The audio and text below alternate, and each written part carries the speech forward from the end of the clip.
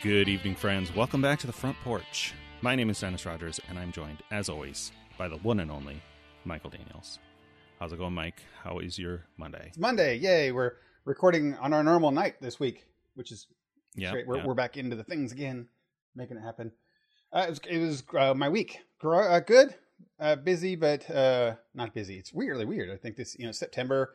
Well, how does the fall work for you? Is it a time of slowing down, or is it a time of exciting things happening? I mean, time is an illusion. I guess, right. For some people it's school, so you're like getting back into normal routines, and it's just normal-ish type stuff. Other people who don't have that kind of stuff, fall is an ending to summer and summer funds. For me, it's weird. There's not, it just kind of a big lull, it feels like. So this week has been kind of a lull in things, but I'm starting to see in the neighborhood people already putting up Halloween stuff. It's September 14th when we're recording this right now, to see Halloween stuff everywhere. And we went and ate outside of Cracker Barrel. Sydney and I did last Sunday, and they have all their Christmas stuff up in Cracker Barrel. And I'm like, it's September. Sure. And I know that people keep doing it early, but now it feels like everyone wants to just get to happy things. Yeah, I'm sure that's what it is. Any kind of perceived return to normalcy has got to be what's going on there. For me, it's really just the weather is the only thing that marks any kind of season change. I expect for you, whether this is just my reckon on this, and it might not be something that you're even cognizant of, but in the before times, you used to commute like right through town. Yeah. And this time of year, this last month-ish, would have been the chaos of move-in and having students back and having the city of Bloomington be crowded again. Very true. And very true. You're still at a remove from that, I assume. Well, the odd thing about it is that I still, like, on Mondays and Wednesdays, I still go down to campus because I'm going through my master's degree, so I'm getting school. So I go down. I actually have a class that I go down there. So I drive down, but still, it's not. There's just nothing. People aren't out. Even the kids aren't out, and a lot of people aren't on campus. It could be, I mean, campus life could still be pretty crowded and chaotic, and still, be a fraction of what it normally is. For sure, it's night and day. I mean, anybody who lives or has lived in a college town will know when you're a student. I don't know. I went to a smaller school, so I didn't really notice this as much, but it's just night and day, the difference between summer and for sure. The school especially year when you're in a school like there's a lot of big cities that have schools, and it's not a big change, but when you're in a small town that has a big university in it, it's a total change. Where the student population and the city population are roughly equivalent. Right, exactly. No, totally. It's how it is here. I'll tell you, it's not interesting, but it's a little fun part is that when I drive into campus now, they try to get you in schools to encourage you to not drive, to not commute, to walk walk campus. Obviously, if you're an adult with a life and a family and a house, you don't live right on campus, so you have to. So you have to buy permits on campus to park somewhere, and they have outrageously priced, like, staff ones, and I'm talking like $600 a year. It's ridiculous. Permits to park in a place that's even kind of 5 or 6 blocks from your stuff, if you can find that parking spot, or you can buy a student pass that's fairly reasonable, and but you park way out in the boonies, because there is only like 10 student spaces anywhere near your classes, right, that are always filled. But I dropped down to a student pass this year instead of a staff pass, and I'm driving into campus, and I can park right next to all my classes now with a student pass because nobody's on campus. Nobody's around doing anything. So I drive next to my building, get out, go to class, and comes back, which, you're right. That's totally different kind of year.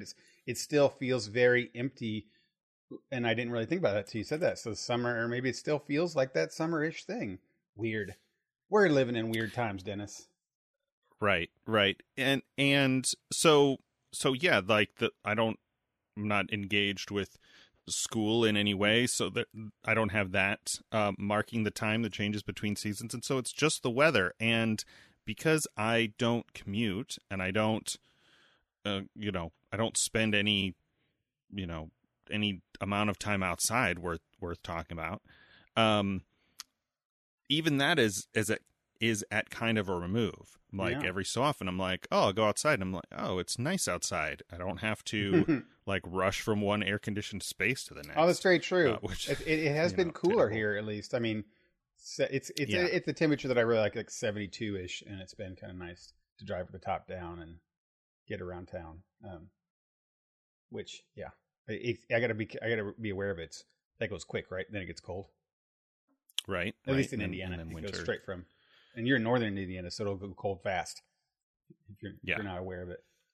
Well, yeah, holidays will be coming up. I said a little bit off the air to you that we are around September 15th. We have 2 to 2.5 months at most before a new console comes out, or 2 consoles.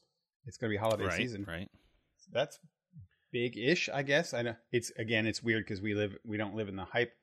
Everything's slower news-wise these days, so I'm not getting smaller things become news when there's nothing happening. Yeah, well, I mean, there's not been like big E3 or big events or press covering all sorts of stuff, so companies can keep a lid on their normal news cycle a lot more effectively than they had before. Yeah, there's less expectation. I mean, I'm sure people still, freaking gamers have all kinds of expectations, but without a big event, like if somebody doesn't do something and a big event is going on, you're like, oh, what's wrong? What's going on? But if the event is canceled, they're like, oh, well, they must not have been ready, and they'll maybe do their own kind of announcement thing. And if they don't, like what'll happen is that you'll have, say, an E3 or something, and you'll have Nintendo present, right? Well, the Nintendo will get all of the hype and all of the sound. They'll be the only ones there because, let's say, Sony or Microsoft or whoever doesn't come and do whatever. The real big pressure becomes on them, because then the news cycle is all about whatever Nintendo had done, and they showed and they wowed everybody. So it forces other companies to, at some point, do their own event or their own press cycle. They can't let it sit forever, right? But now that there is no events, no one has any pressure on them to do any kind of thing or to push it out. So Microsoft and Sony are still like, one will do it and the other one will do something else, right? But they're all very tight-lipped. They don't have to do any big presentations or big stuff. So this cycle just feels kind of very quiet and calm for a new console release for PlayStation and Microsoft. So I mean, I honestly don't know much about either. Both of them I hear are pretty great. So I don't know. Yeah, I mean, except for the Nintendo Wii, which was a funny sort of social, not really peer pressure, but I don't know if I've ever told this story on the show. The original Nintendo Wii was released within the first month, I think, of when I worked for our buddy Trotsky. So it's like 2006 or 7, whenever that was. And, Trotsky is a neophyte, right? Sure. Like he wants the new thing. He's not a video gamer, but he still was a little bit in that space at the time. And like, I think he was the first of our friends to have a Switch.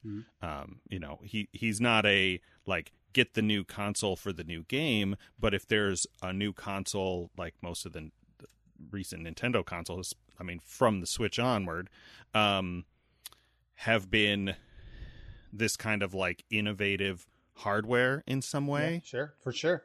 That's the kind of thing that tickles his fancy. And so he and I think 2 other guys working in the office were like, oh, we want to get this. It's, this new motion controller thing, and it's not going to be very expensive. So we're going to go camp out at Walmart after work on Friday. Oh, wow. I remember that when that happened. Okay. And and it was, they couldn't sell it until midnight Saturday. Yeah. Right. So that's a full, like, 30 some hours from Friday afternoon. Right. And I was like, okay, well, I'm going to go back to my apartment and drop my stuff and get a couple of things, and I'll meet you guys there. Because I was new in town. Like, I had nothing else going on. Right. I was in a break. Like, I had quit playing WoW when I moved, and I hadn't started up playing again. And so I'm like, yeah, I got nothing but time. I'll come hang out with you guys at Walmart for overnight. And we would like walk through the store and buy like an air mattress and some trail mix. Right. I think we got a platter of sushi Saturday morning. Right. We had this like sort of community of people. There was no like contention or violence or anything like that, like there was when I think the PS3 was out at that time. Pretty close. Maybe the 2. 3 seems too far back, but maybe not. Yeah. And you know, there were reports of like people getting beat up, and whatever. And right. Of course, the Wii was like the family console. Like there was a lady there who was getting one so that her grandkids could play when they came over, and she was like knitting or something the whole time. Because that was back when like people recognized it, and PlayStation consoles were so popular that people were just buying them to sell for money, because they'd sell out and they'd sell them for $1,000. But my dad did that a couple times with a couple of the console generations, and it drove my younger brothers crazy, because they're like, Dad has 12 Xbox 360s and he's not even going to keep one. That's right. But the Nintendo was never like that. People got it and they played it. No, right. Yeah. Right. It was in high demand for a while, and I know the Switch was that way too, but never, I don't think for a super long space of time. And the people who were the market, like the audience for those, are a little more calm and reasonable. I agree. Than the hardcore gamers. But anyway, like the employees rolled one of the floor model TVs, you know, big projection, big screen TV. There were still a few of those hanging out. And I think somebody had like Family Guy or something on Blu-rays, and we watched some of that, and some guys hooked up their PS2 and played some stuff. And I mean, those are great memories. We were there. We hung out there all day. We were back in the lawn and garden section, and it was around this time of year, actually, maybe like early November. Yeah, sure. And so they had just started to put the Christmas stuff back there, and that's where they put the Christmas stuff. And then we hung out all day, and then Saturday night came around, and like people started showing up like 2 or 3 hours before midnight, and we're like, oh yeah, we've been here for 30 hours, and we have that guy over there. He's got a notebook where everybody wrote their names. Like I was number 7 in the list. We're like, we had a list of 20 people last night, right? So you can put your name on the list, but the rumors are that they only have 20 consoles. So I love the process of that too. If you think about it, because I remember that how many do they have? How many do they have here? Where are they selling things? And then the now that you have perspective on it, you're like, what kind of jerkwad staff member, manager of Walmart or Kroger or Kmart or wherever couldn't just walk back to the thing and say, yeah, we have 14 here, guys. Here's 14, right? Why couldn't they do that? Why were they so secretive or so? You know, we can't tell anybody anything or release any information about anything. Who knows? Who knows in the world of retail? I mean, they have all these kind of things, right? Like minimum advertised price. Like you can't go below that price. You can sell it for cheaper than that, but you can't advertise it cheaper than that, because then, you know, you're competing against the other stores. So bad. You know, it's that whole insane world of retail. But yeah. aside from that one instance, I've never been a day one console buyer. Sure. I mean, I'm much closer to the like almost to the point of buying, you know, this idea when I was a kid that I thought was brilliant, when systems were out so slow and you interacted with so many fewer people without the internet that it didn't matter, the like social pressures. Almost to the point of like, buy the old console when the new console comes out. Right. And they're practically free. Not, you know, I'm exaggerating that. I mean, I got a PS4. I mentioned it on the show. It was two years ago, I think, at Christmas when they hit a Black Friday deal, $200. Yeah, it's a great deal for one terabyte. Like the Pro was out, and so people wanted those, and I'm like, yeah, I'll get a PlayStation 4 for $200. Yeah, and I've gotten that. I mean, Andrew's probably gotten more value out of it than I have, but I actually fired it up last weekend's Labor Day weekend. Right, I had downtime, and I'm like, you know what, I haven't played PlayStation in a while, and I think I mentioned a couple weeks ago that I got a couple of GameFly used. Oh yeah, used games, right? Yeah. Like those are starting to get really cheap now that the 5 is in sight. Oh, coming up, yeah. And so I fired up Assassin's Creed Odyssey. Oh yeah, right. That's the Greek, looks good, yeah. Greece themed one. I'm very hesitant to buy games right now. I get why they're on sale because the new Avengers game came out, and I'm really hesitant. Like, do I really want to buy this? Because if I do buy a PlayStation 5, I would rather have it on there if it's there, you know. Yeah, I would look into it. I know that I get a little thing on my Echo every morning. That's one of the things on my flash briefing is video game news, and I hear every so often. It's funny. Like I'm only partially absorbing that news because I've just woken up, but you know, it helps me wake up like an alarm. A lot of games are doing like included updates, upgrades, whatever you call that. So like if you buy if it's a new game and they're going to do both consoles, but they're going to, you know, the PS5 version is going to have much better graphics or whatever, they'll sell them together, or they'll say if you buy the game now, when we finish the PS5 version, you'll get that for free. Oh, I do need to look into that then. It's a big thing. Obviously, it's to alleviate some of that, you know, hesitation with shopping. I know for me, I'm buying used games, and they're like, I bought 3 of them, and I think they were all under $20. I'm like, yeah, sure, That's close to the actual GameFly rental thing, the $15 a month if I'm going to spend a month. And if I get a big game like an Assassin's Creed or what else did I get? That Outer Worlds? No. There are 2 of those. They're like Outer Worlds and the Outer Wilds or something like that. It's the one that is like Fallout in its gameplay. Oh. I had just looked that up, by the way. It looks like that with that game, the Avengers game, that if you buy the PlayStation 4, you do get the PlayStation 5 version with all of its enhancement for free. So there you go. Hey, maybe I do need to go out and buy that game then, because you know, that was right now is when I did pull the trigger on several games for PlayStation 4. I had bought The Last of Us, and I bought Battlefield 4 when PlayStation, or 3 or whatever it was, one of the Battlefields, when PlayStation 3 to PlayStation 4 transferred over, and those came out immediately and better and awesome right on PlayStation 4. And I was like, oh, that's not cool, because I want those. And they did not give free upgrades. It was definitely charged for a whole nother game.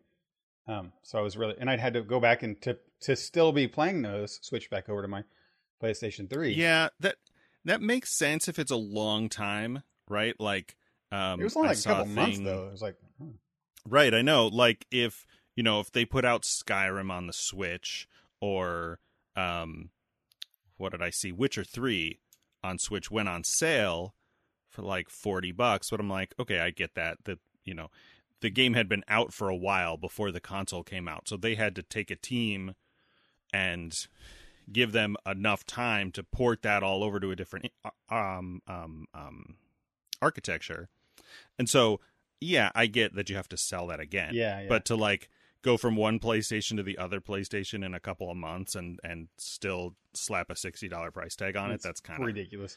Kind of a bummer. They had something here too. Is it's nice that, you know, technology's progressing, and it's nice to see sometimes that companies are also progressing with the time. With this game in particular, I'm talking about EA's Marvel Avengers.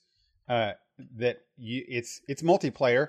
that game is, and I don't want to go into it too much because I don't know too much, but I did read a little bit of reviews this last week, a couple of them. Do you know what genre of game that is? It is a like a Diablo-ish type action RPG type game. Is it like Ultimate Alliance? No. I mean, it's again like if Ultimate Alliance compared to Diablo. Like, okay, I've only played Ultimate Alliance 3, and it's not Diablo, but the way I understand the combat happens. Did you ever play any of the Arkham games or the Spider-Man game? I played some of all of that. I think that's how the combat works. Like, it feels very like super cool, fighty, responsive. When you hit dodge, he does the cool stuff, and okay. But it's I think it's 3D isometric. I think, but yeah, I think it's like more like Spider-Man and Batman type Arkham games. But the way I understand it is that, you know, you play you're one of the characters through the story, which I hear the story is good, but again, I don't know too much. But other characters are playing with you, like they're controlled by the NPCs, right? So you're playing a Team Avengers game with, you know, people. But you don't switch back and forth like Ultimate Alliance, where you can just switch between all the guys. You're playing one character for this scene. And then periodically you play, there are like, kind of like when Final Fantasy, when you're playing through and you get to a spot where you have to run a dungeon and you have to run it in the Dungeon Finder. They have stuff like that on here, where you'll get to a part where you have to go fight a thing, and you get multiplayer with people who are online, and you can play online or you can play with AI. So you could play with the AI, or you have other people playing as well. And then end game, air quotes, is after you beat the game, it also has a robust multiplayer thing where there's bosses and unlocks and dungeon type things unlock and raids that you play with other players. So it's kind of, I don't want to say it's not MMO, but Diablo-esque again. So that I can run through and play single player by myself with bots, but I can also play with other players and get better stuff. And you can only fight like Doctor Doom or whoever it might be, a big guy, if you have on a raid or a big dungeon run and stuff like that. Sure. And you get gear and upgrades, and there's eye levels and stuff like that. So you can't do a raid unless you have a high level gear of something. So there's a whole progression system that everybody's kind of really enjoying. Sure. But anyway, the point of saying all that is that PlayStation 4 and PlayStation 5 people are going to be able to play together. So before you couldn't either, with different console generations, like that's them. Yeah. Xbox people are them. And now everybody is starting to play with each other. And I think the way it feels, no one's obviously being superficial about this, but the way it feels is that like Sony, Microsoft, and Nintendo are much more open and from the get-go to cross-pollinate with players as well. So you may see a lot more Xbox and PlayStation players playing together. That was a thing. I forgot about that until you mentioned that. But that was a thing I read about the Witcher. I was tempted to buy it because I got a couple hours into that. I have it on PC. Yeah. And supposedly it shares saves between PC and Switch. Oh, which, that's nice. Surprised me. I'm like, I still don't know if that's enough for me to drop $40 on a game I already own. Yeah. But if I spent more time away from my computer, having that on the Switch might be appealing. Well, I've gone back to just recently. Speaking of the consoles, this last week and picked up Uncharted again, which is my perennial like I need to finish game. Yes, listeners, I'm still playing Uncharted 4: Thieves End, and it's been out for 4 years or some nonsense. But I took a break in the middle of that and then went back and finished. You finished it. See, you've even finished it, and I have the other one. I haven't even finished with the girls with the women. Oh yeah, right, yeah. That I've not played. Well, I really enjoy it and I like it all, and it's and I have no excuse why I don't finish it. I think some of it is length. You play for a long time, like, whew, I'm ready to take a break. And I think there's like 20 chapters. I'm on chapter 18 and a half. I'm like halfway through 18. So I'm close. I'm really close. But so I started back up and got to like that far this weekend. I only did a chapter or two. And it's a expansive, sprawling story. So if it was a movie, I'd been like, this movie is way too long, right? But it's a video game, so it's different. Right. Yeah. So I'm ready for it to be over. But anyway, at a certain point, that storytelling, like if it doesn't grab you, like it can be kind of arduous. Oh, really? For sure. Yeah.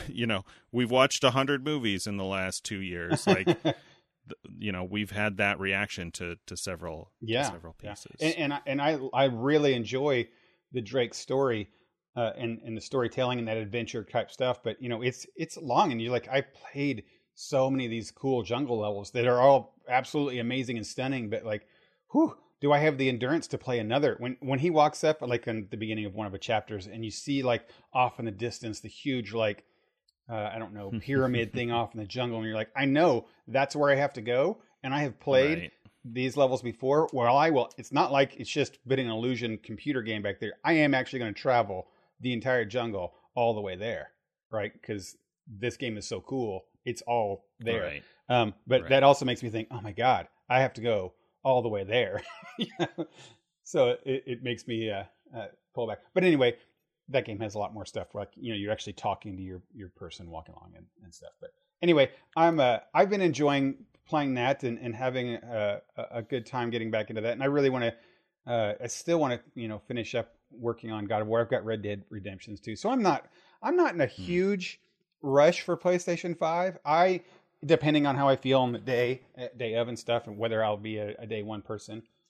Sure. I will say that I will, for my part on the day one stuff, I have always been a day one purchaser, up to PlayStation 1, and then I haven't after that.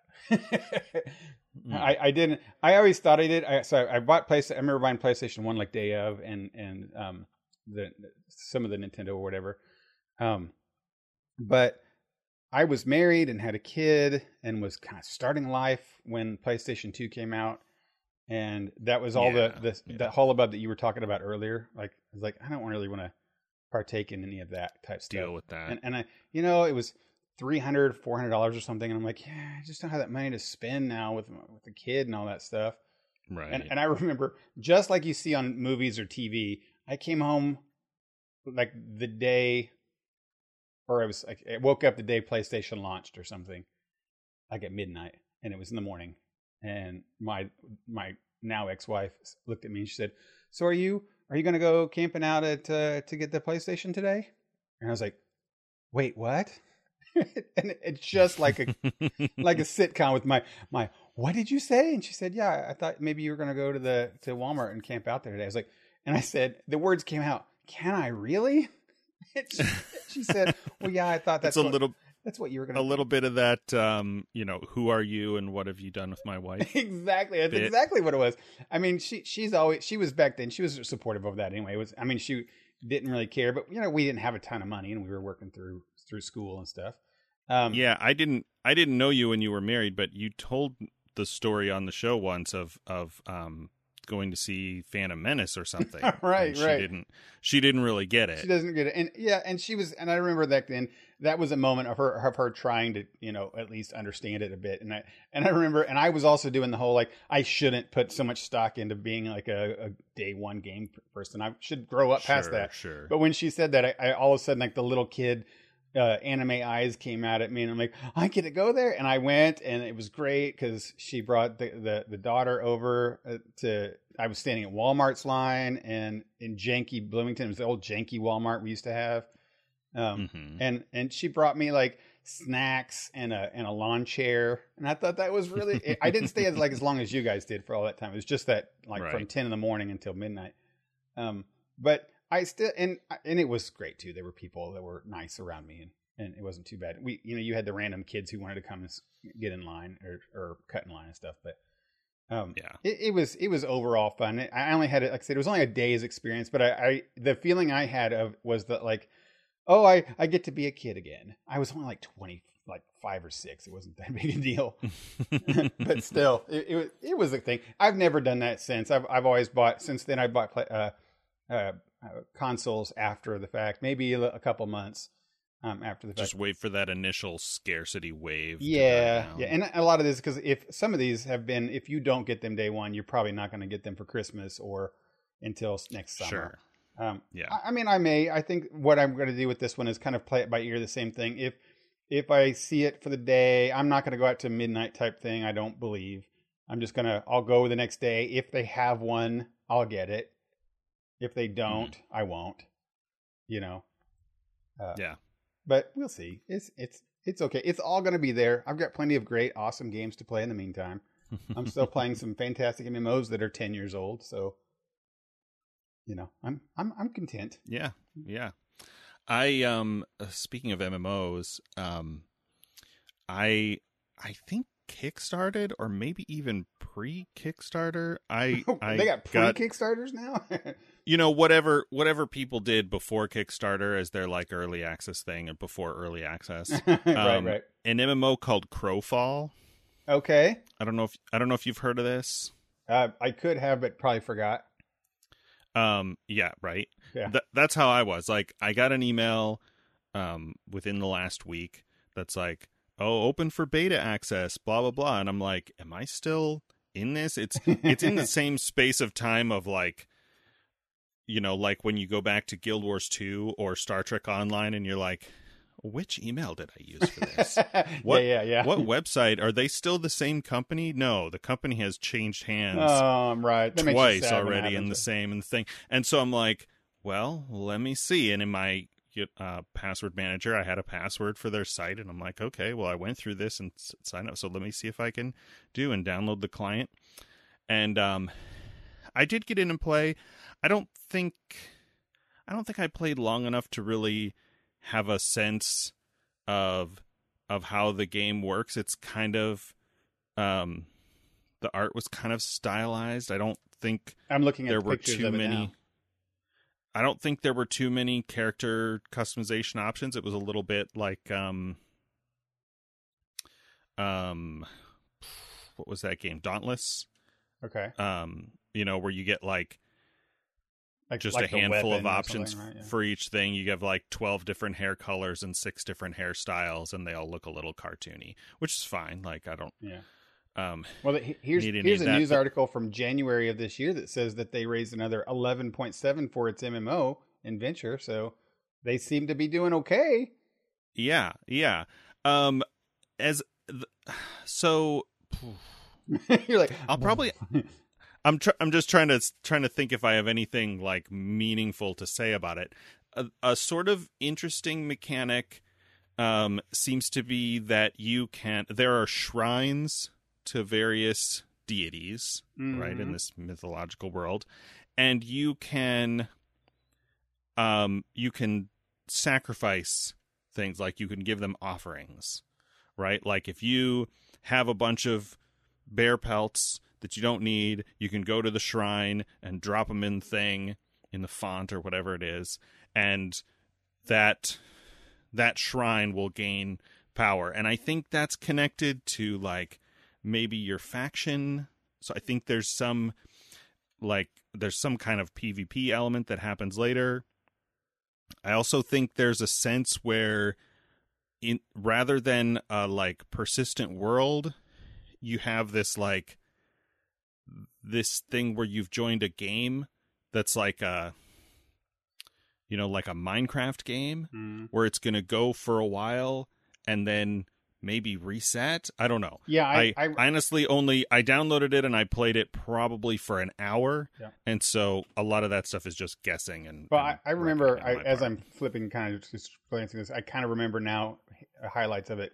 I remember it was one of the few that's actually like a crowdfunded MMO, which is that's the most notable thing, I think, is that, it's like, hey, we want to make this thing, and then that's probably how I got hooked into it. They're like, first ever crowdfunded MMO, and I'm like, you know what? I'm kind of burned out on WoW. I'm a crowdfunded MMO. Yeah, I mean, and the idea that it almost puts you a little bit of say on what you want at the beginning, right? And also what you want and know it's kind of being. So, I mean, that's really cool, and I like that a lot.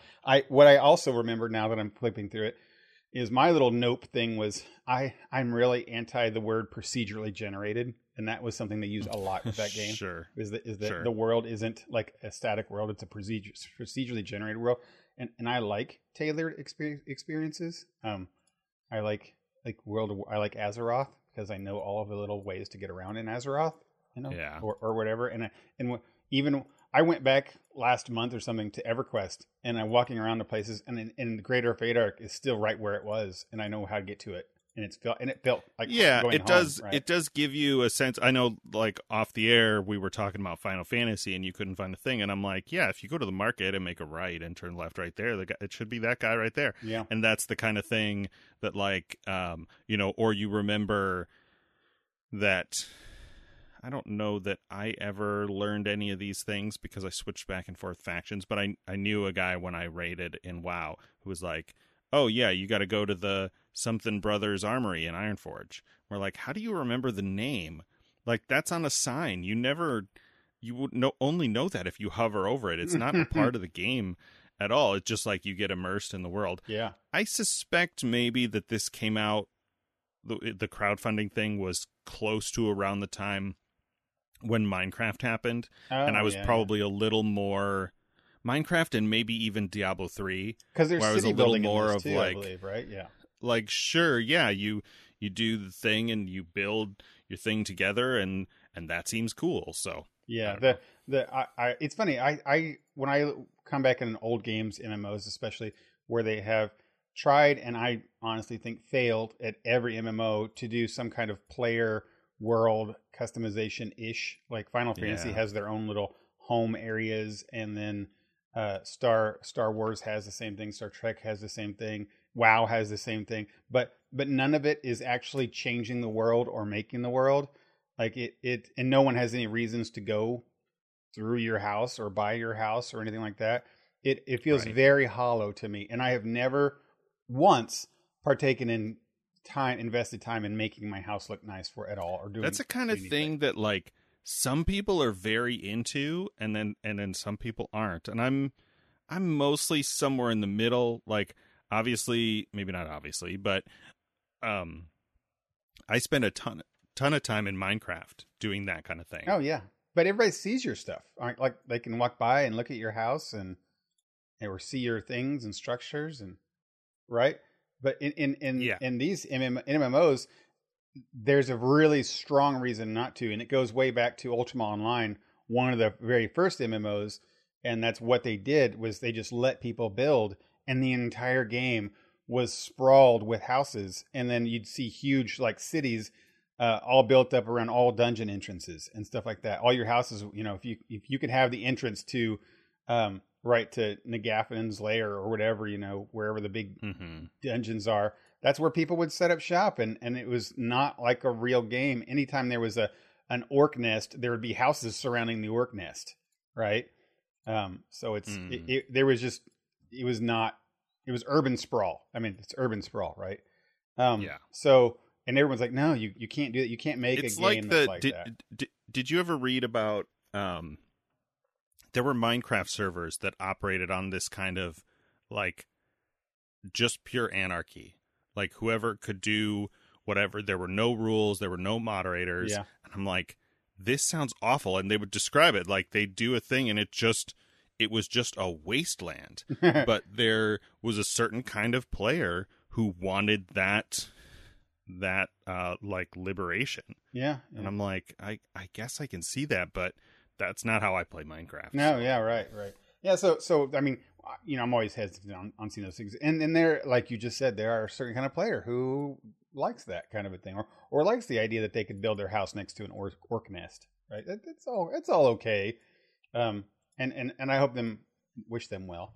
And I hope that sometime, somewhere, somebody figures out good ways to do, player housing, so that I think the idea is that I would like to have my own, like, my building in Azeroth, right? Like, I'd like to live in Goldshire, and this is my place, that everyone walks by and sees that house, and when they go back and talk about where the merchant is, they'll say it's past that big greenhouse on the right, and that big greenhouse is mine. Right. And that would be cool. But how do you do that in games? And it'd be nice someday that somebody figures out the trick and do that. Yeah, the only way I've ever seen that work is instancing, which is fine. Yeah. It's not really, that's how Black Desert did it. I don't know if I thought of this when you were talking about player content. I mean, you played Black Desert late enough that this was already in the game. I was playing when they added this in. So you know how if you played Black Desert Online long enough, there are sort of 3 regions. Yeah. Maybe not even 3 regions, but there are 3 cities in like the initial continent. Yeah. And one is the big main, it's like Calpheon or something like that. And they can be controlled by a guild. I don't remember if they're called. I kind of remember that, yeah. But, there was a point where I forget what the change was, whether they added that ability to be controlled by guilds and the ability for guilds to have custom images as their like banner. Yeah. It was a combination of things where a guild could take control of a city, and it wasn't like anything major gameplay wise. Maybe they got discounts at the vendors or something like that. I remember Black Desert starting, and all of a sudden the whole town had different banners around it, and I was like, whoa, what's that? Yeah, the banners. So like the banners that would hang on buildings, or that the patrolling guards would carry their standards, their flag on a pole, would all be the guild banner, and the guild banners could be custom images. Yeah, that was what was weird. There was a day where one city's banners were all this picture of Kim Kardashian crying. Yeah. All the banners of another city were Kanye West. Yeah. And all the banners in Calpheon had Donald Trump on them. Yeah. And I'm like, what? No. Yeah. No. Yeah. No. This is not. Yeah. When I started, not what I signed up when I started Black Desert, they were the same thing with some image of some weird meme thing on all the flags, and I was like, wow, this is really, really off-putting. That I did not. Yeah, you're right. Which it breaks your breaks your. They just made a mistake. That was all I thought good in Black Desert Online, except they made a huge mistake of allowing it to be your own custom logo. Like, if you could have just left it to a certain symbol sets or something like that, you could totally restrict that. But they didn't, and it went the other way. But yeah, player ownership of an MMO, I think, is a worthy thing that people should, stretch their brains out. We've got a lot of smart people in the world. I know the logical problem of that, on average is say 1 million people play an MMO. That's more than every NPC in all the entire games. And there's a lot of NPCs, city NPCs in all these games, but a million players is, what do you do with that? How do you build a world that can actually house and have incentive to have 1 million people's houses, right? And with all their alts and such, yeah, that's that thing. Speaking of MMOs, it's nice. I'm entered this part in my life where I'm playing MMOs again. Obviously, with you and I started Final Fantasy again with some of our friends. But I'm enjoying hopping around MMOs a little bit here with Star Wars and Star Trek and Final Fantasy. A little bit with EverQuest and DC Universe. And it's so weird because a lot of these are free to play now. Like, you can play up to a certain point, which is just a great thing. MMOs are some of the best games. It's weird to say that. Like, I love, God of War and, Uncharted and things like that, and they're beautiful things. But MMOs are some of the most expansive, most hugely amount of content games ever that you will ever play, and you can play so much of them for free now. It's crazy to me that I can just load up one of the best games that I've ever played. I won't say I've ever played, but it's out there, and play it for free. And I do, and I log on Star Trek Online, and I'm playing cool Star Trek stuff and cool Star Trek stories, and I'm engaged in whatever stuff, and it doesn't cost me a dime. I mean, how cool is that? It just makes me obviously want to pay them money, which I end up doing. Like, oh, I want that. I want that tricorder with the purple stripe on the side of it. So it's a Lower Deck reference. Nice. Did you I wanted to ask about, you were talking about PlayStation. Have you tried this what's it called? Fall Guys? Is it Fallout Guys, or is it Fall Guys? Just Fall Guys. I can't remember the name of it. Yes, I have. Yeah, Fall Guys. I heard about this. It's the it's one of the PlayStation Plus free games this month or something. Or last month, I think. Last month. But okay. Yeah, I don't have a lot to say about it, but it's kind of cool. The thing about it is that it's Sydney enjoys. I actually put it on, watched the trailer for it, downloaded it, and then I didn't even play it. And then I told Sydney, I said, "This is a game you're going to love." Okay. And it's not putting Sydney down at all, but it's a thing that you can get it to. It felt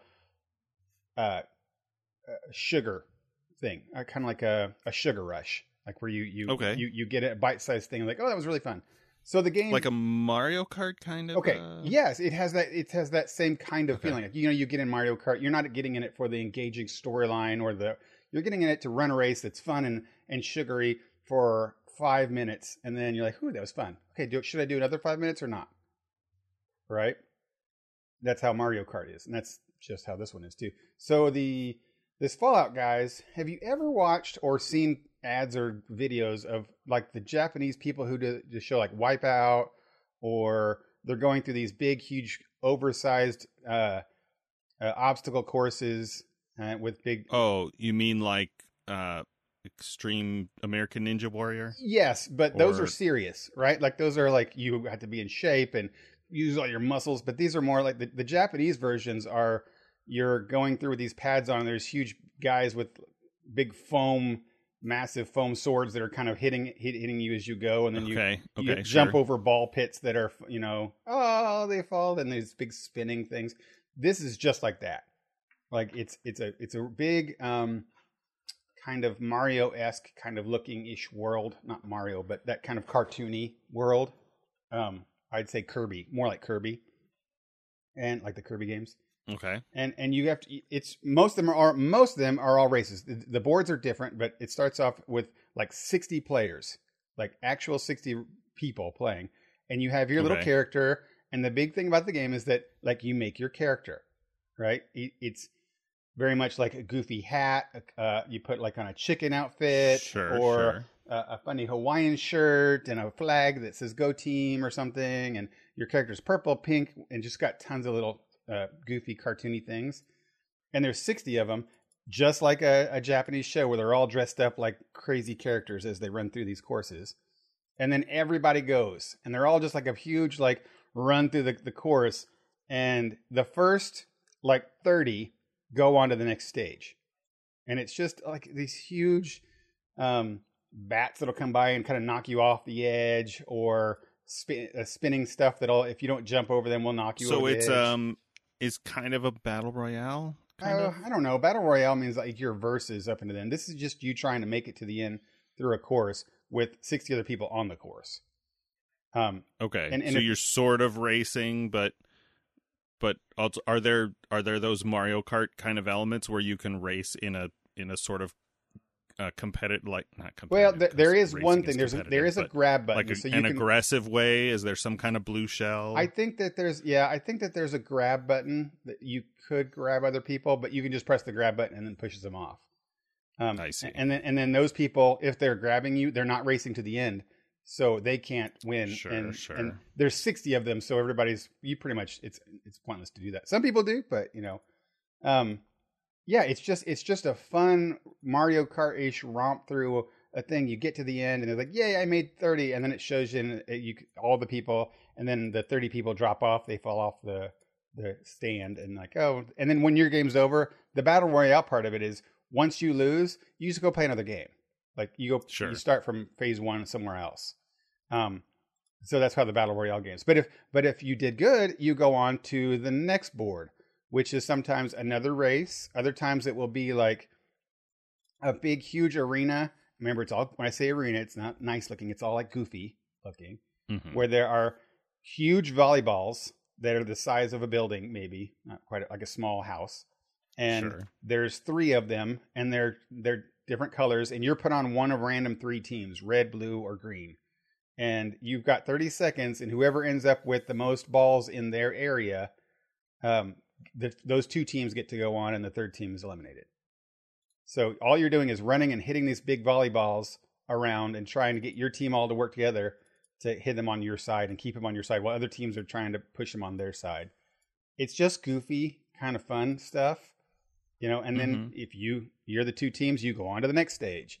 And then the last one, they're very tailored to be, okay, now we're cutting in half. Now we're cutting in third. Now it's an individual game where only 20 people are going. And then it's a 1v1 because there's only 5 left type thing. Right on. So it has that's the battle royale type thing, is that you do come down to a winner of it. That there is one winner, but playing it is still a very fun type of experience for each stage. I have only played it once or twice. I watched Sydney a lot. She's only got to like round 3. Again, it's not serious or not like the battle royale games are very like, how good are you at first person shooters? And sure, this is definitely more of a, oh, I didn't do it, I'll go back and play a thing. And then you get money, like you get like in-game money for winning. And okay, or the more further you go, you get in-game money, and then you go to the shops and you buy new outfits, colors, right, for your characters. And it's all about like customizing your character. And then you get XP the better you do. And then so as you level up, you unlock new things. You unlock new, like I said, you can't get the cool Hawaiian shirt until you're level 5 type thing. So it is just mainly about customizing your character and there's so many wacky outfits, characters, costumes. Of course. Sprays, paints, whatever, emotes. I just wondered because I had heard about it on another podcast. I'm like, I wonder if that. And then you had mentioned you got it. Yeah, so it's the thing about it was, I think they had released it before, and then when it went free on PlayStation, and I think free on other platforms too, or not free, it's part of their bundled thing. It was overwhelmingly popular. Like Sid got it. I released it and downloaded it. She played it once, and then it kept kicking her off, and she didn't know what was happening. And then the next day, she couldn't get in the game, and it would just hang. And then I did a little bit of looking, and it was like their servers were so massively overwhelmed with players that they never expected the game to be as big as it was. Sure. So they had to like this emergency. Oh my God, how do we now ramp up from like 150 people playing to 2.5 million playing, Right. And was it designed to that? And it did. It took them like a weekend. So their initial week was very rough. And that's why it made a lot of news, I think, was people were like, everyone was trying to get in it. And occasionally you would get in a game and it was like, yeah. That'll build up hype for a thing. Yeah, it was. And it was a surprise hype, right? Like it was it's so easy. It's such an easy and bite-sized game that was, again, I'm using air quotes, free, that you could just play. It's definitely candy. It was such like having sweets, right? And someone just gave it to you to play. And with the controller, it's super fun and simple. But yeah, I haven't played it, but I watched a lot of it. Sure. And it was great watching her play. Like, oh, you got hit by the great big, waterfall thing. A squirt gun shot you, and oh, you should have shot off that as the big, huge, like bouncy ball came down the hill and hit you off. So it was fun. Matter of fact, makes me want to watch her play it now. Nice. Well, speaking of sudden unexpected success, do you want to talk about our movie this week? Wow, that's a weird lead into this one. Yeah, I don't know. I was grasping at straws, so. Yeah, we do need to talk about this murdery gangster film that's just like Fall Guys. So Yep. Let's do it.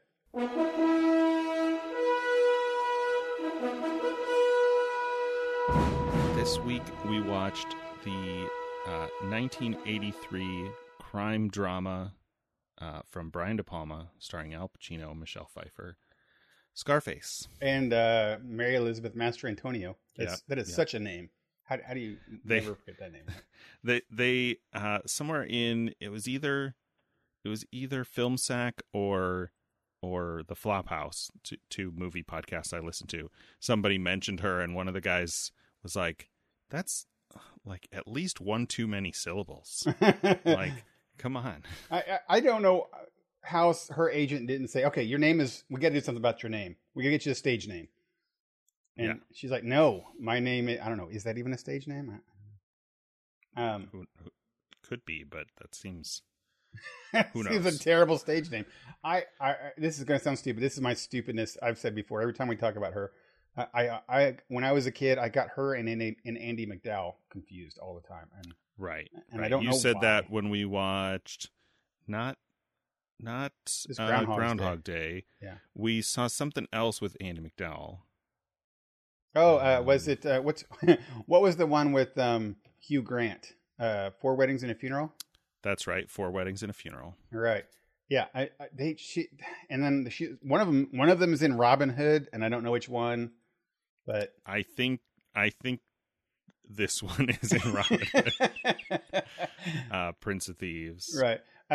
I just remember as a kid, they were both beautiful women that I had a 15-year-old crush on. That's all. Yeah, they have a similar kind of Italian American look.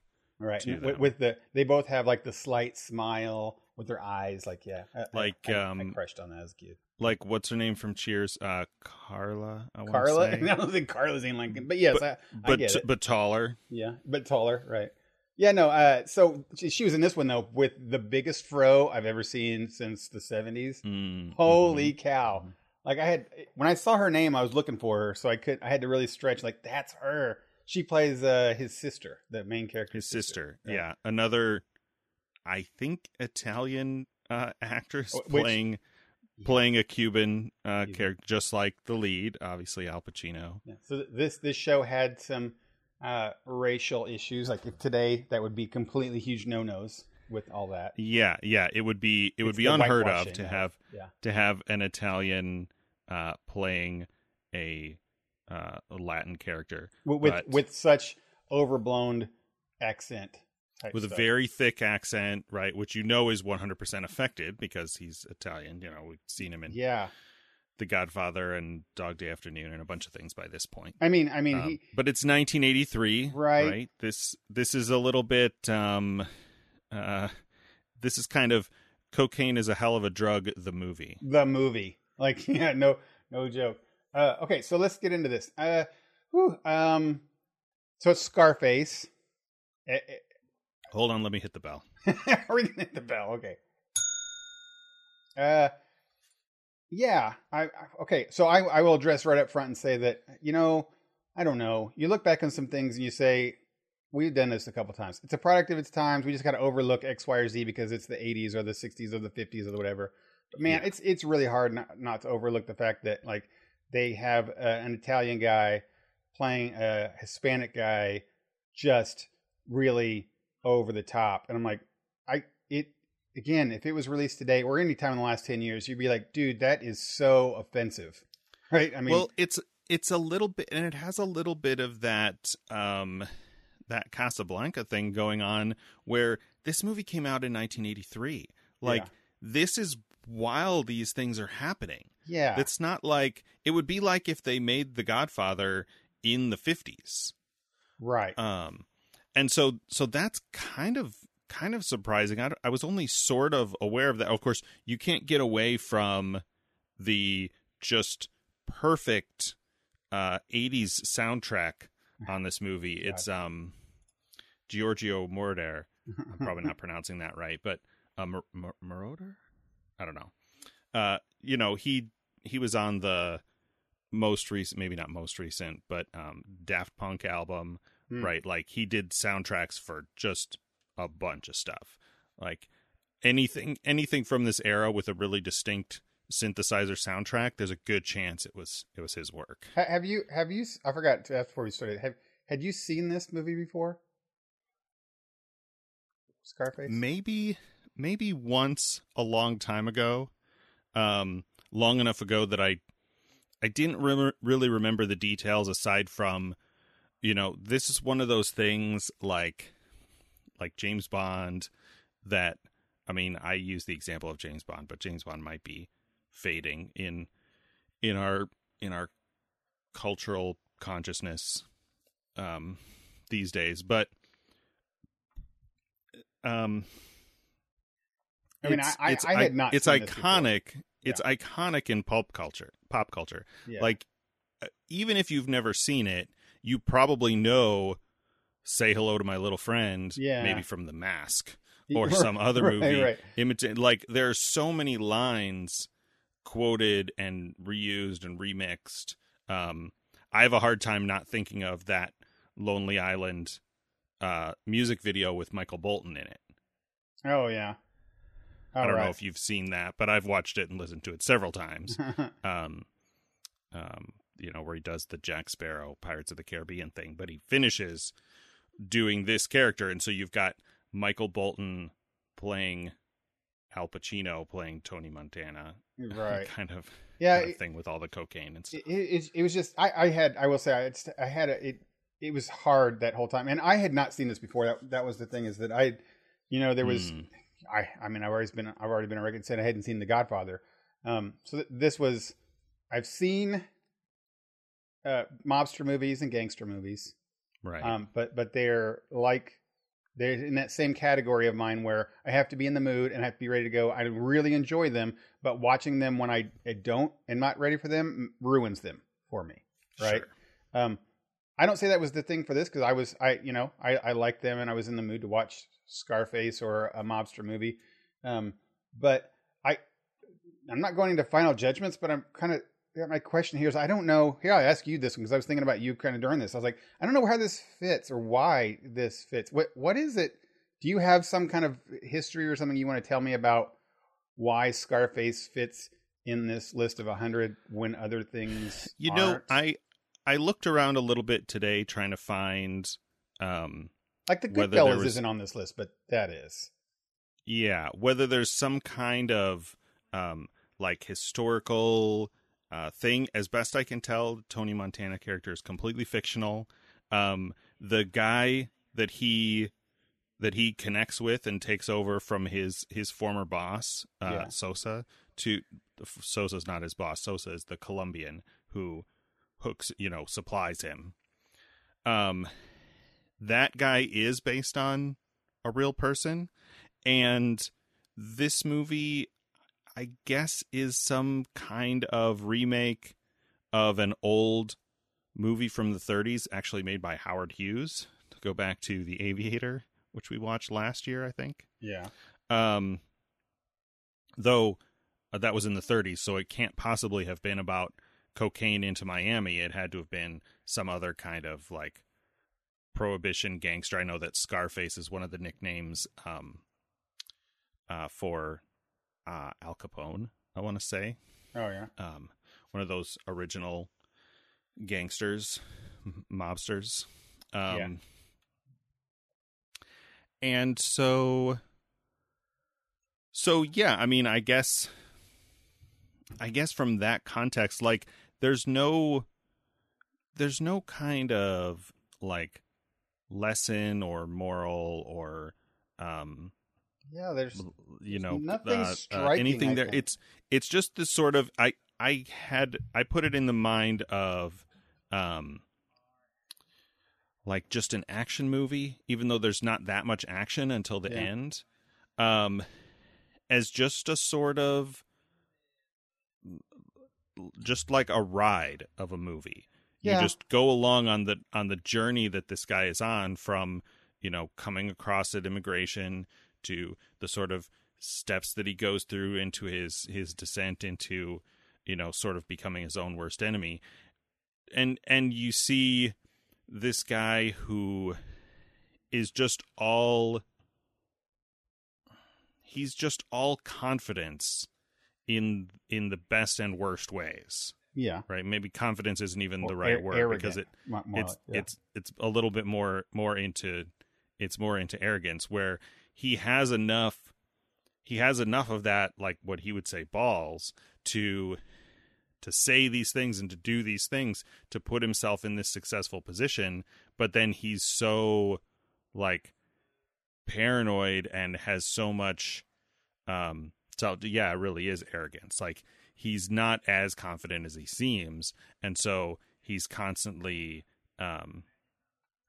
just terrified. Yeah. I guess it was fine. And I get the story, and it was a fine story, but there just wasn't anything here that made me think like, oh man, that's that's something that impacted me or left me with an emotional experience, or that I had an experience while watching the movie, or thoughtfulness or anything. It was a movie. Mm-hmm. That's the best I can say. It was a movie that had a story, and maybe only I can think of after I was done with it is when I asked myself, okay, now why does someone say that? Why would I or somebody else say like this is the movie you got to watch this one? Maybe if you're an Al Pacino fan and you're like this is his best role or where he started, that could be it, because he is a great actor and he's got so many movies throughout this and further on, and he's in The Godfather, and I think I've only seen the first one, but he was better in that one even. Well, maybe not better, but he was, we're going to watch The Godfather 2 coming up. It's a different character, and it's not as like for being 40 years ago, right? Or 35 years ago at least. His performance is very good. Like in if you think of it is pretty good, for sure. If you think of actors playing to type, right? Like Audrey Hepburn is my example of this all the time. Like she was basically always the same character. Or John Wayne is a little this way, though I've not seen that much of his work, so feel free to email me if I'm wrong on that. Give me some better examples. Later Morgan Freeman, whatever. There are many examples of actors who mostly play the same kind of character. And I don't know a lot of Al Pacino's work to really say if that's the case. He seems to usually be playing characters who are yelling, right? So that's no different here. But he is immersing himself in a character that's different from, his Godfather character, right? He's not Michael Corleone. Like, he's still a gangster, but it's, a crime lord, but pretty different, right? Yeah. Maybe not Leonardo DiCaprio playing Howard Hughes, to bring up Aviator again. Right. But still fairly outside of his type for 1983. Yeah. Right. Right.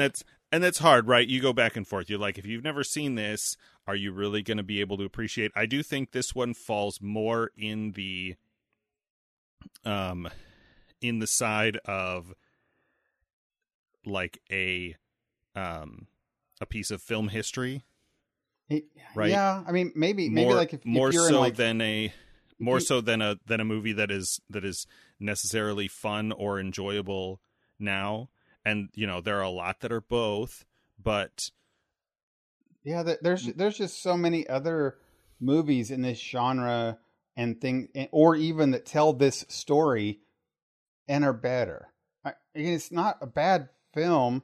But if you want to see a story about a guy who came from his beginnings into a drug lord, and then how he, ended up causing himself to fall, there's so many other better movies.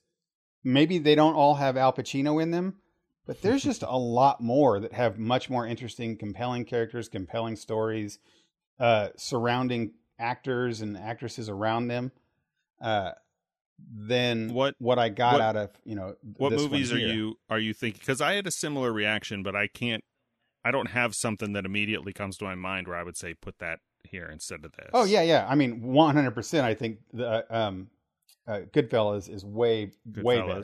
Yeah, I mean, it's way better. It's one of those ones that I watched and I'm like, there's so much more to it than this one. And I can't believe that this one is involved in that one. Once Upon a Time in America, another great one. Public Enemy, another great one.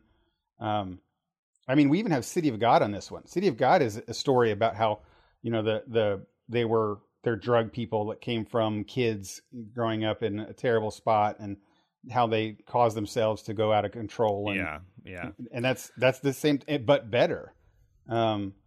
So I mean, to the French Connection, same thing there. To emphasize, surprisingly, I don't think I've seen. I mean, I've seen Goodfellas once, but I've not seen those others.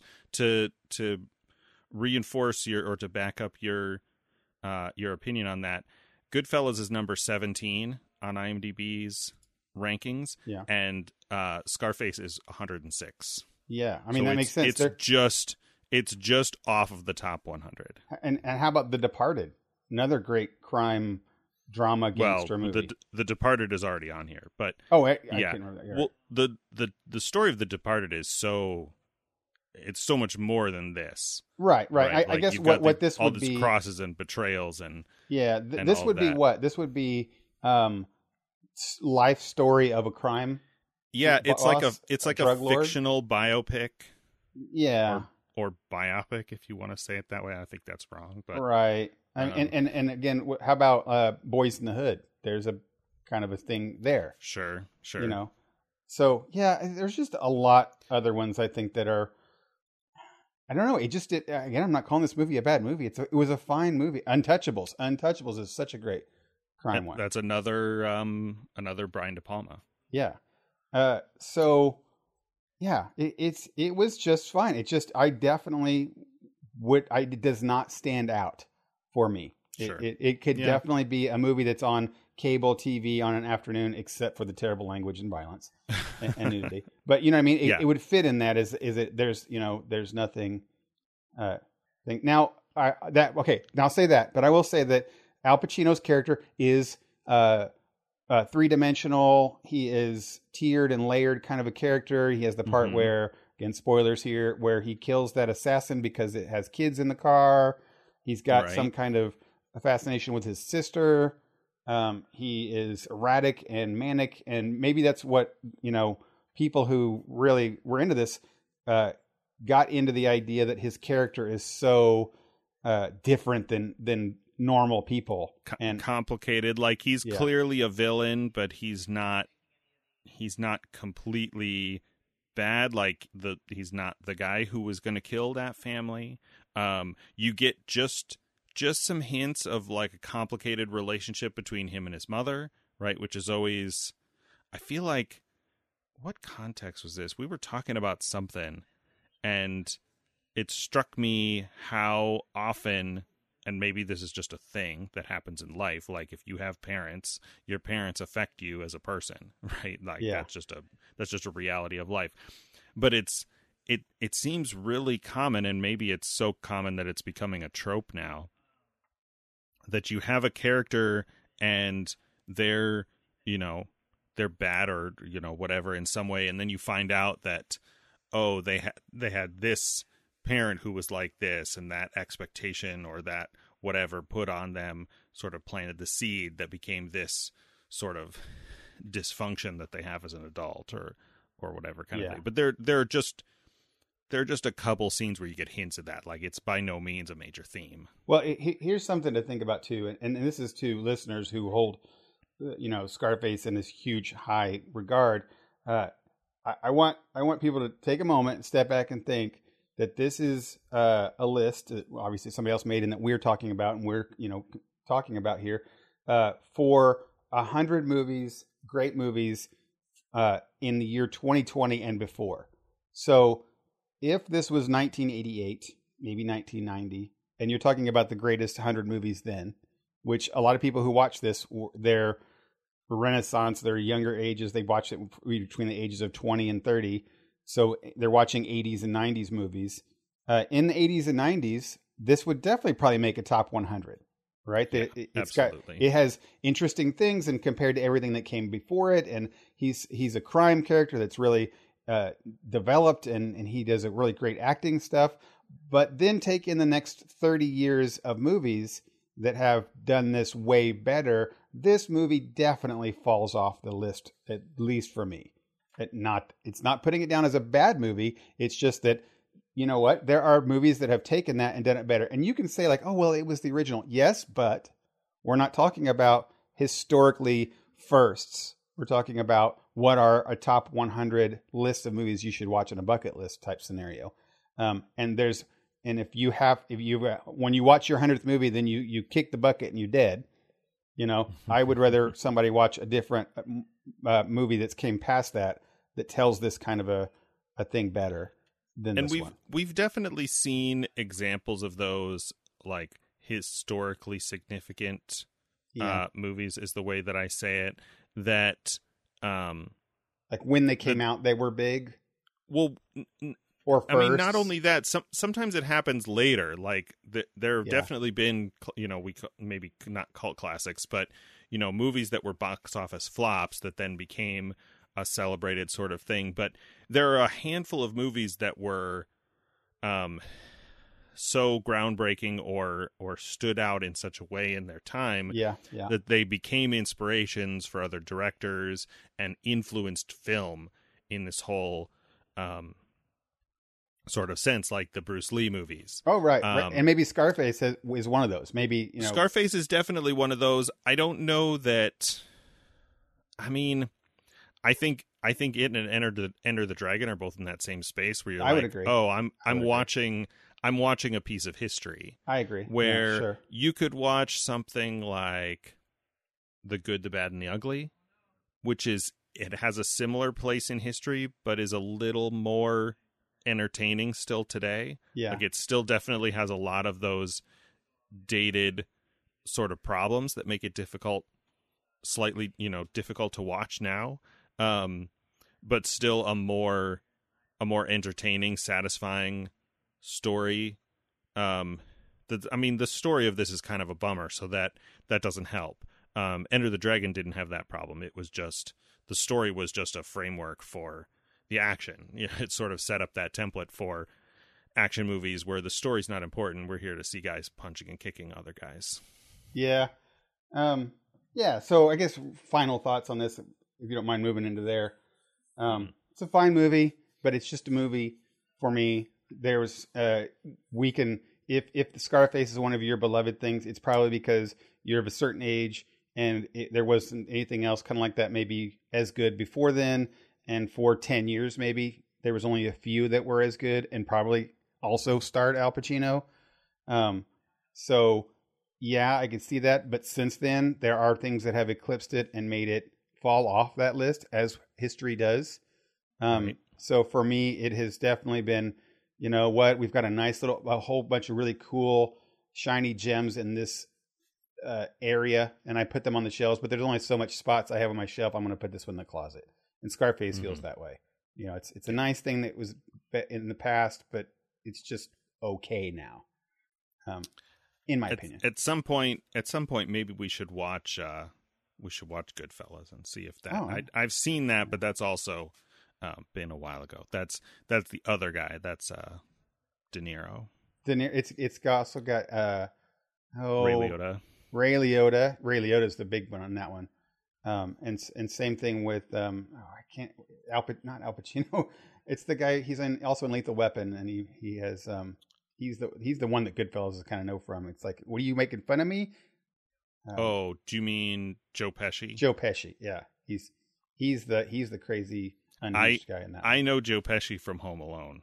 Right? Oh yes, and Home Alone. Well, yeah. Why did I say yeah? Sure, Home Alone's, of course. I'm gonna get you, kid.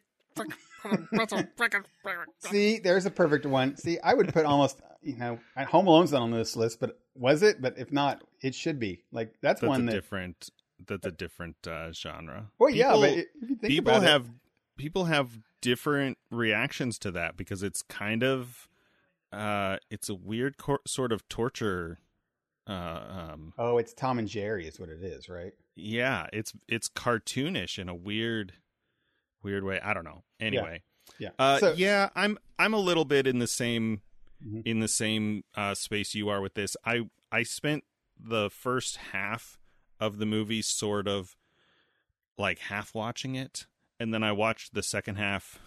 I gave the second half my full attention, and it was fine. Yeah. I'm inclined to agree that there are probably some movies like Goodfellas and others that are doing this thing better. And yes, this probably inspired a lot of those. Sure. Absolutely. 100%. Yeah. But that doesn't necessarily mean that it still holds up to a almost 3-hour viewing experience. Right. That's what I was going to say too. We didn't really mention that you're doing this experience in 3 hours. So yeah.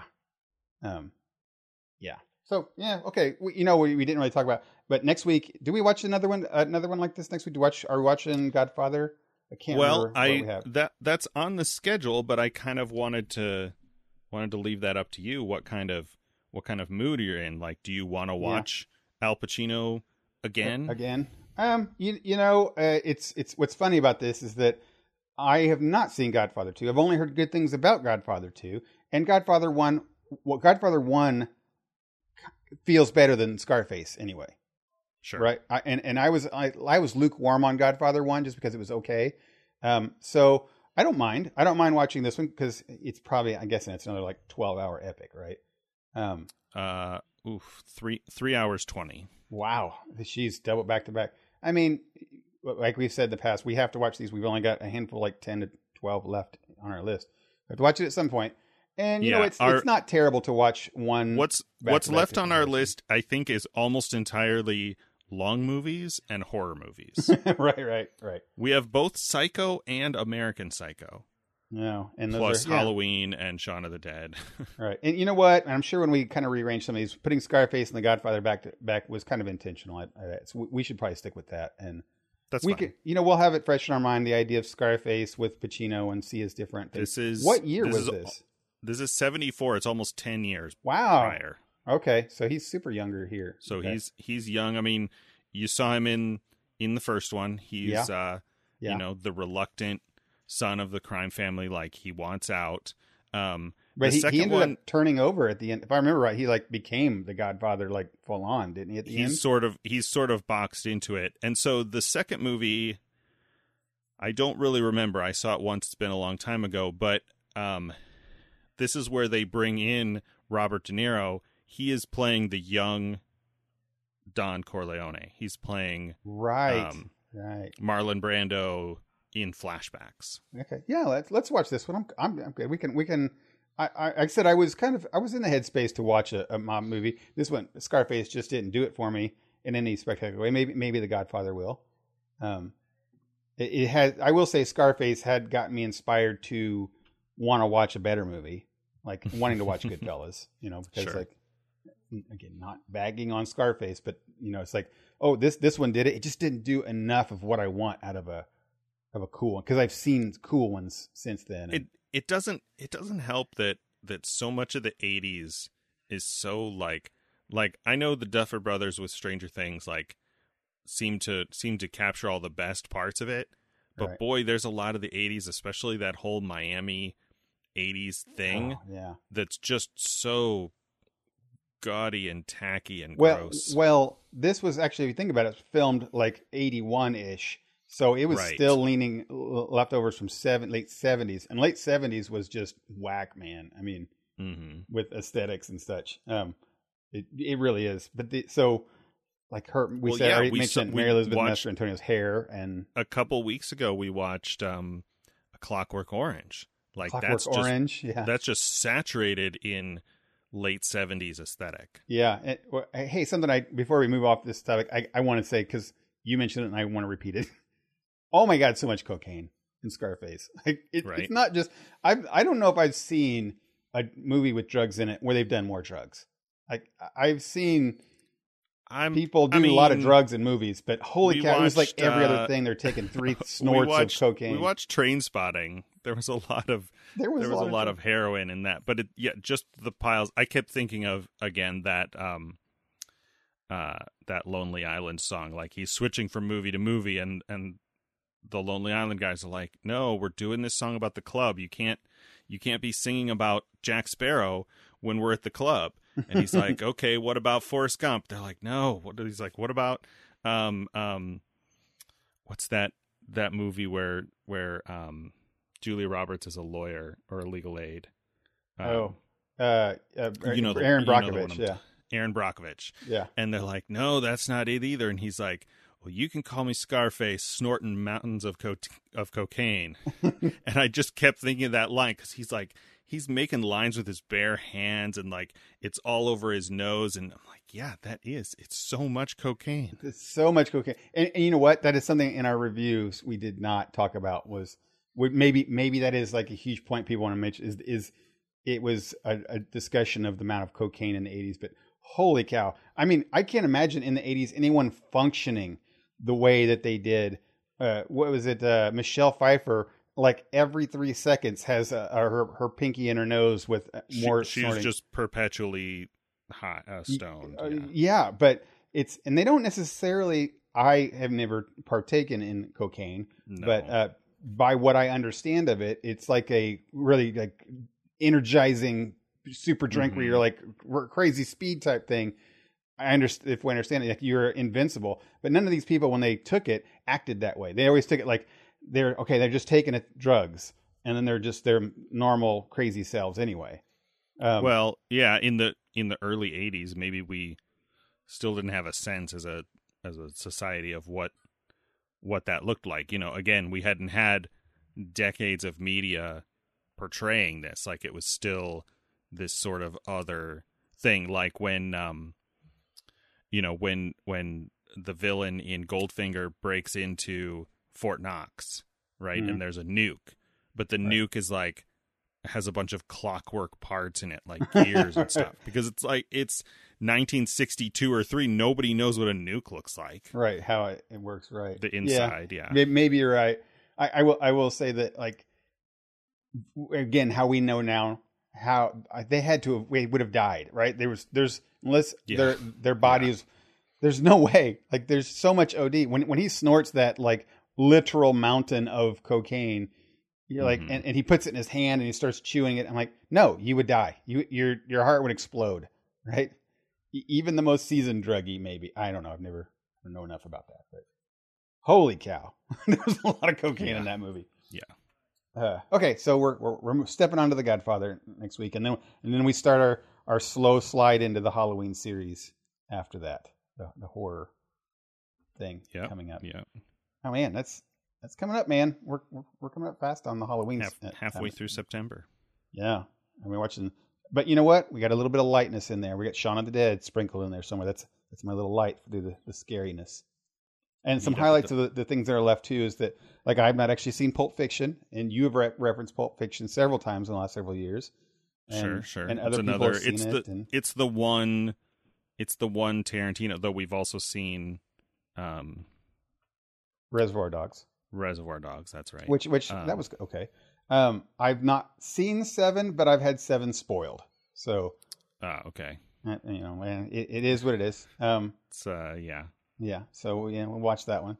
Halloween, weird that this is on here, but not Friday the 13th or what? Friday the 13th or what's the Nightmare on Elm Street? Nightmare on Elm Street. Well, they chose one and they chose Halloween. I feel like you pick one of those. I don't know. That definitely feels like that's one. Well, we gotta have one of these guys on the list. That's before my time, and I was never a huge. I was definitely not allowed to watch those movies anyway. So no, nobody was. That was the point. Like, when your parents were out of town or something, you'd get the babysitter to rent you a copy of Jason or whatever. Right. But I'm forcing you to talk about Star Wars again, so that's a highlight for me. So yeah. Hey, I will say they should have stopped at 1. We I like that one.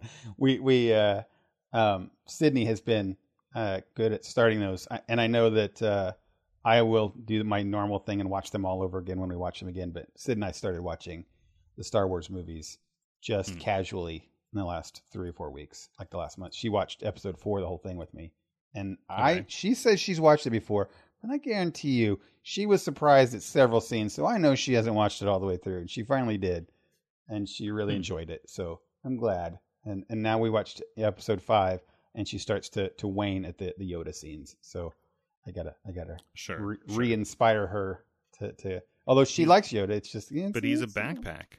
He's a backpack. Actually, that's the thing, is when the Yoda scene starts coming in, and every time the Yoda scenes, she's just distracted because her only history of this is she saw that Seagulls video, and was like, has it memorized and watched it 100 times. So when she's watching all this for the first time, it's like it's a comedy to her. And she's run, jump, flip. Run, yeah. And everything he says is like, oh, she's singing the song again. I'm like, oh, it's ruining the whole thing. Right. It's so funny, like how much it doesn't seem like, well, I don't know. I get stuck in my head a lot. But like, I know. You watch a movie, it's so easy to be like in proximity to a movie and not be absorbing it at all. Like I could be watching a movie and pull out my phone, to fire up IMDb to look up what other movies a certain actor is in, and suddenly I've missed something. And like somebody said something, somebody will look, like you talk about reading subtitles and not seeing facial expressions. I said that to our friends the other day within the last week or so. Somebody made some reference to one of the songs from Frozen. And I said, how did I say it? Like, I've only half seen that, or not even that. I forget how I worded it, but it was a way somebody was like, how do you see, but I think I saw but didn't hear it. And they're like, how do you see but not hear, or whatever. However I worded it, it was didn't seem possible. And I said, well, I was in a room where it was on, which is the first thing. They're like, did you watch this, or were you in a room where it was on? Because those are two very different things. Very different things, right? That's where you get into the theater experience thing. But right. It was a holiday, so my whole extended family were at my parents' house, and the movie Frozen was on, and I was at the other end of the room, probably with like one of my nieces in my lap, and there was so much noise in the room that I could just pick up bits and pieces, and I could see like Elsa walking around and singing, and I'm like, oh, this must be the Let It Go song, and she's summoning a castle and all that. But like, I'm not following the story. I'm like, I think she did this and her sister got hurt and that's why they sent her away. And but like, I'm so lost on the nuances of the story, and I'm definitely not hearing all the songs. Right. Fair warning. When after this year's over and we start making, filling in the holes of our own lists, and which next I will, Frozen may actually end up in one of my top 100 lists. So you may actually get to watch that whole thing in its entirety. That sounds silly, but it was a fantastic movie. That's fine. If we do that, then you're gonna have to watch Emperor's New Groove again. I know I had a feeling that was gonna come somewhere. I don't think I've actually watched that movie. Though I think I've seen parts of it, and then I had a quick scramble in my mind and go, what kind of Disney movie has Mike not be into not seen? But yeah, that one. Those movies include Emperor's New Groove, Hercules, and Hunchback of Notre Dame. That's that era when Pixar was just starting and Disney animated films were in a lull. Yep. And so they were poised for Pixar to just explode in the mid 90s. Yeah, and Disney animation was not doing their best work, so it was like perfect for it. Pixar. Right. Okay, cool, man. We got a lot in this week. Moving through it. Yeah, a lot of random video game stuff at the top. That's good. We like video games. I'm hoping to play some more. Hey, real quick for some previews for next week for people. I know you and I are going to start watching the HBO Max show. What is it? I think it's HBO Max, right? The Raised by Wolves. Raised by Wolves. Still, I don't know how to make a dedicated like weekly segment on the podcast to talk about any of these. I don't know, TV14/TVMA comic book series that are happening right now. Yeah. We talked about this off the air, but I'm like, I'm gradually watching Umbrella Academy season 2, The Boys season 2, and Doom Patrol season 2. Yeah, and they all kind of occupy the same space. Like, they're on a spectrum from Umbrella Academy to The Boys of like adultness. Yeah, for sure. Of them, but they're all like, you're still not going to show Umbrella Academy to the same audience that you would show Ant-Man. Yeah, for sure. Right. They're definitely in that same space. I often call them the same things with each other. I'll call them each other names. Hey, can we watch Doom Patrol when I mean Umbrella Academy? When you mean Umbrella Academy. Yeah, right.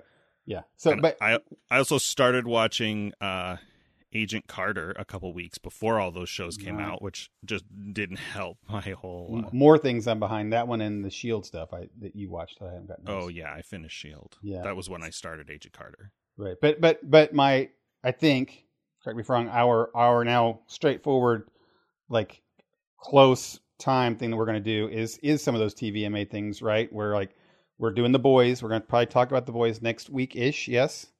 Okay. Sure. Yeah. Okay, and then maybe this Raised by Wolves. I'm not sure if there's more than one out yet, or how that works, or they're a full Netflix dump, or I don't know, or is it a movie? I don't even know. I don't think I've watched any HBO Max shows yet. I know traditional HBO is weekly, right? Game of Thrones. Yeah, right. So maybe this will be that kind of a thing. So we'll talk about that. And I am going to, as a bonus, continue to continue to watch Doom Patrol Season 2. I have watched the first episode of it, and it is continuing on with the crazy whackness of that it is.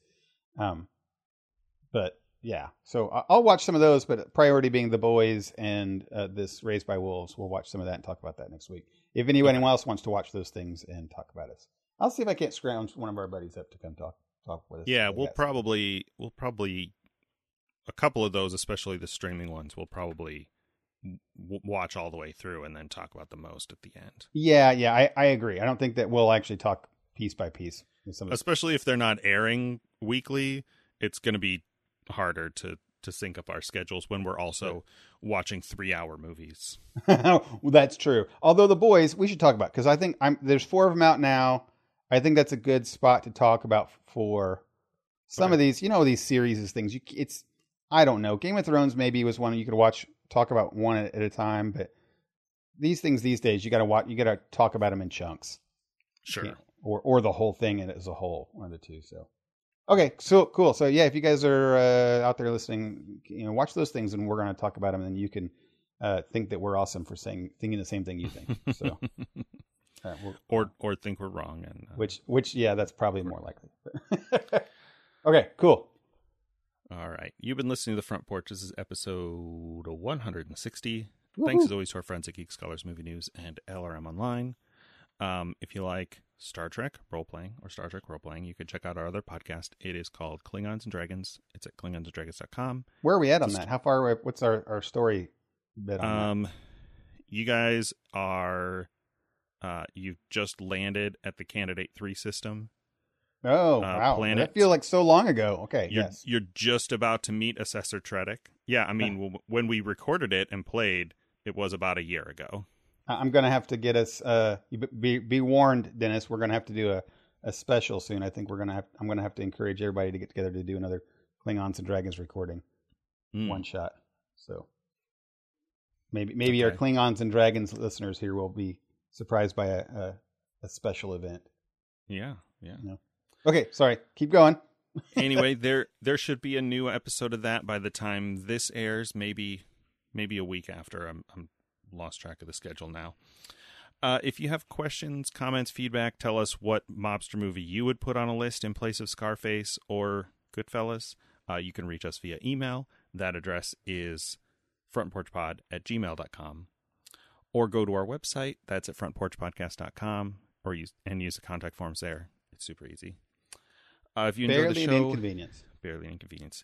Please consider subscribing on Overcast, Spotify, Apple Podcast, wherever podcasts are found. Thanks so much for listening. Until next time, I'm Dennis. And I'm Michael. For The Front Porch. Night, everybody. See you next time.